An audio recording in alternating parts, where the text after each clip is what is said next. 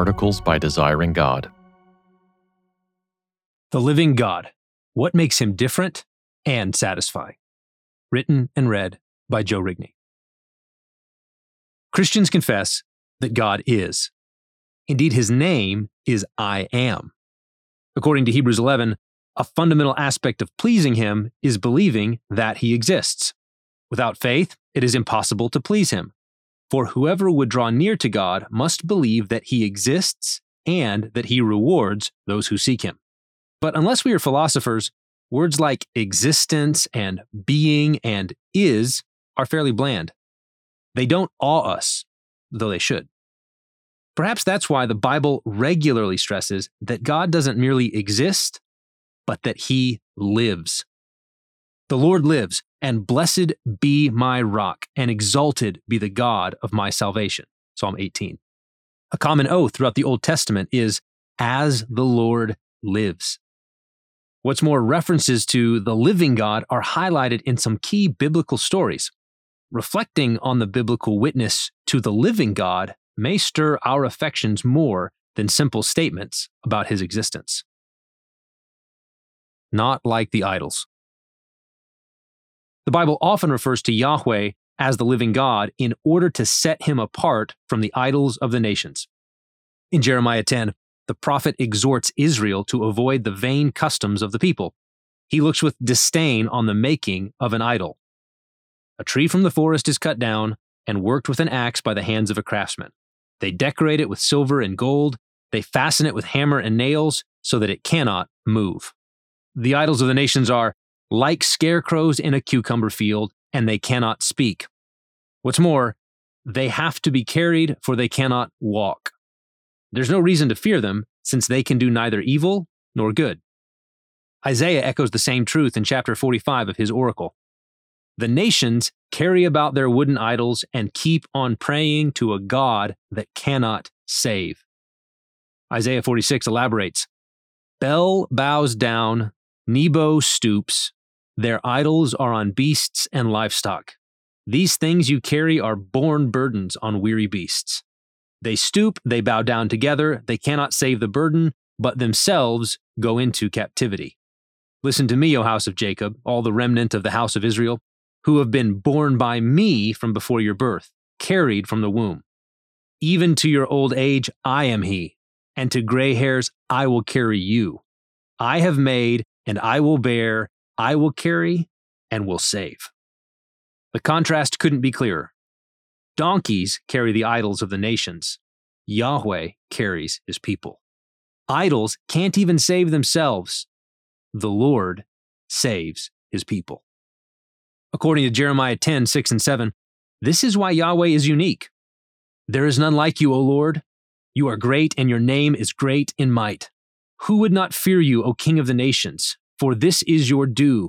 For among all the wise ones of the nations and in all their kingdoms is none like you. In contrast, the nations are both stupid and foolish, worshiping wood overlaid with gold and silver and clothed with violet and purple by the hands of men. But, the prophet says, the Lord is the true God. He is the living God and the everlasting King. This is a fundamental difference between the Lord and the gods of the nations. The Lord is the living God. He's not a statue. He's not dead. He is alive. When Yahweh's on the move, it's not because someone put him on their shoulders. He comes and goes as he pleases. You are God alone. He is the living God who speaks from the fire, Deuteronomy 5. He dwells with his people and drives out their enemies, Joshua chapter 3. When David confronts the giant Goliath, he is particularly incensed that the uncircumcised Philistine has defied the armies of the living God. Likewise, Hezekiah appeals to Yahweh for deliverance when Sennacherib, king of Assyria, mocks the living God, 2 Kings 19. He pleads with Yahweh, truly, O Lord, the kings of Assyria have laid waste the nations and their lands and have cast their gods into the fire. For they were not gods, but the work of men's hands, wood and stone. Therefore they were destroyed. So now, O Lord our God, save us, please, from his hand, that all the kingdoms of the earth may know that you, O Lord, our God alone. King Darius, after being tricked into casting Daniel into the den of lions, calls Daniel the servant of the living God. When he sees that God has preserved Daniel, he decrees that all peoples tremble and fear before the God of Daniel, for he is the living God, enduring forever. His kingdom shall never be destroyed, and his dominion shall be to the end. In the New Testament. In the New Testament, Paul echoes the prophets when he urges the inhabitants of Lystra to turn from these things to a living God who made the heaven and the earth and the sea and all that is in them.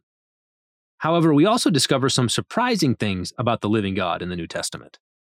He has a son, as Peter confesses when Jesus asks who the disciples say that he is. You are the Christ, the Son of the living God, Matthew 16.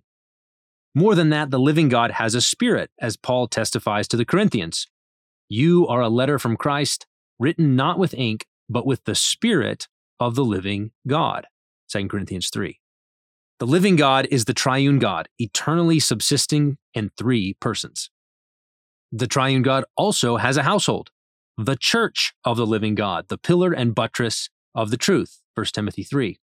More than that, those of us who have set our hope on the living God as our Savior have now become the temple of the living God, in whom and with whom he dwells. We are the children of the living God, as numerous as the sand on the seashore. And as such, we take care lest there be in any of us an evil, unbelieving heart leading us to fall away from the living God. Hebrews 3. Our consciences have been purified by the blood of Christ, so that we no longer offer dead works, but instead serve the living God. Hebrews 9:14. And one way or another, we will have to eternally face the living God. Either we will fall into the hands of the living God, a fearful and terrifying prospect, or we will come to Mount Zion, the city of the living God, and to his innumerable angels in festal gathering. Longing for the living God. But perhaps the most striking note about the living God is expressed twice in the Psalms. It is the note of longing after such a God. As a deer pants for flowing streams, so my soul for you, O God. My soul thirsts for God, for the living God. Psalm 42. And then again in Psalm 84, how lovely is your dwelling place, O Lord of hosts. My soul longs, yes, faints for the courts of the Lord. My heart and flesh sing for joy to the living God. Have you considered recently how wonderful it is to draw near to the God who exists, the God who is? And more than that, to draw near to the God who lives and who is to us the fountain of life? We come to him to drink, to satisfy our souls with the greatest reward that he offers, himself.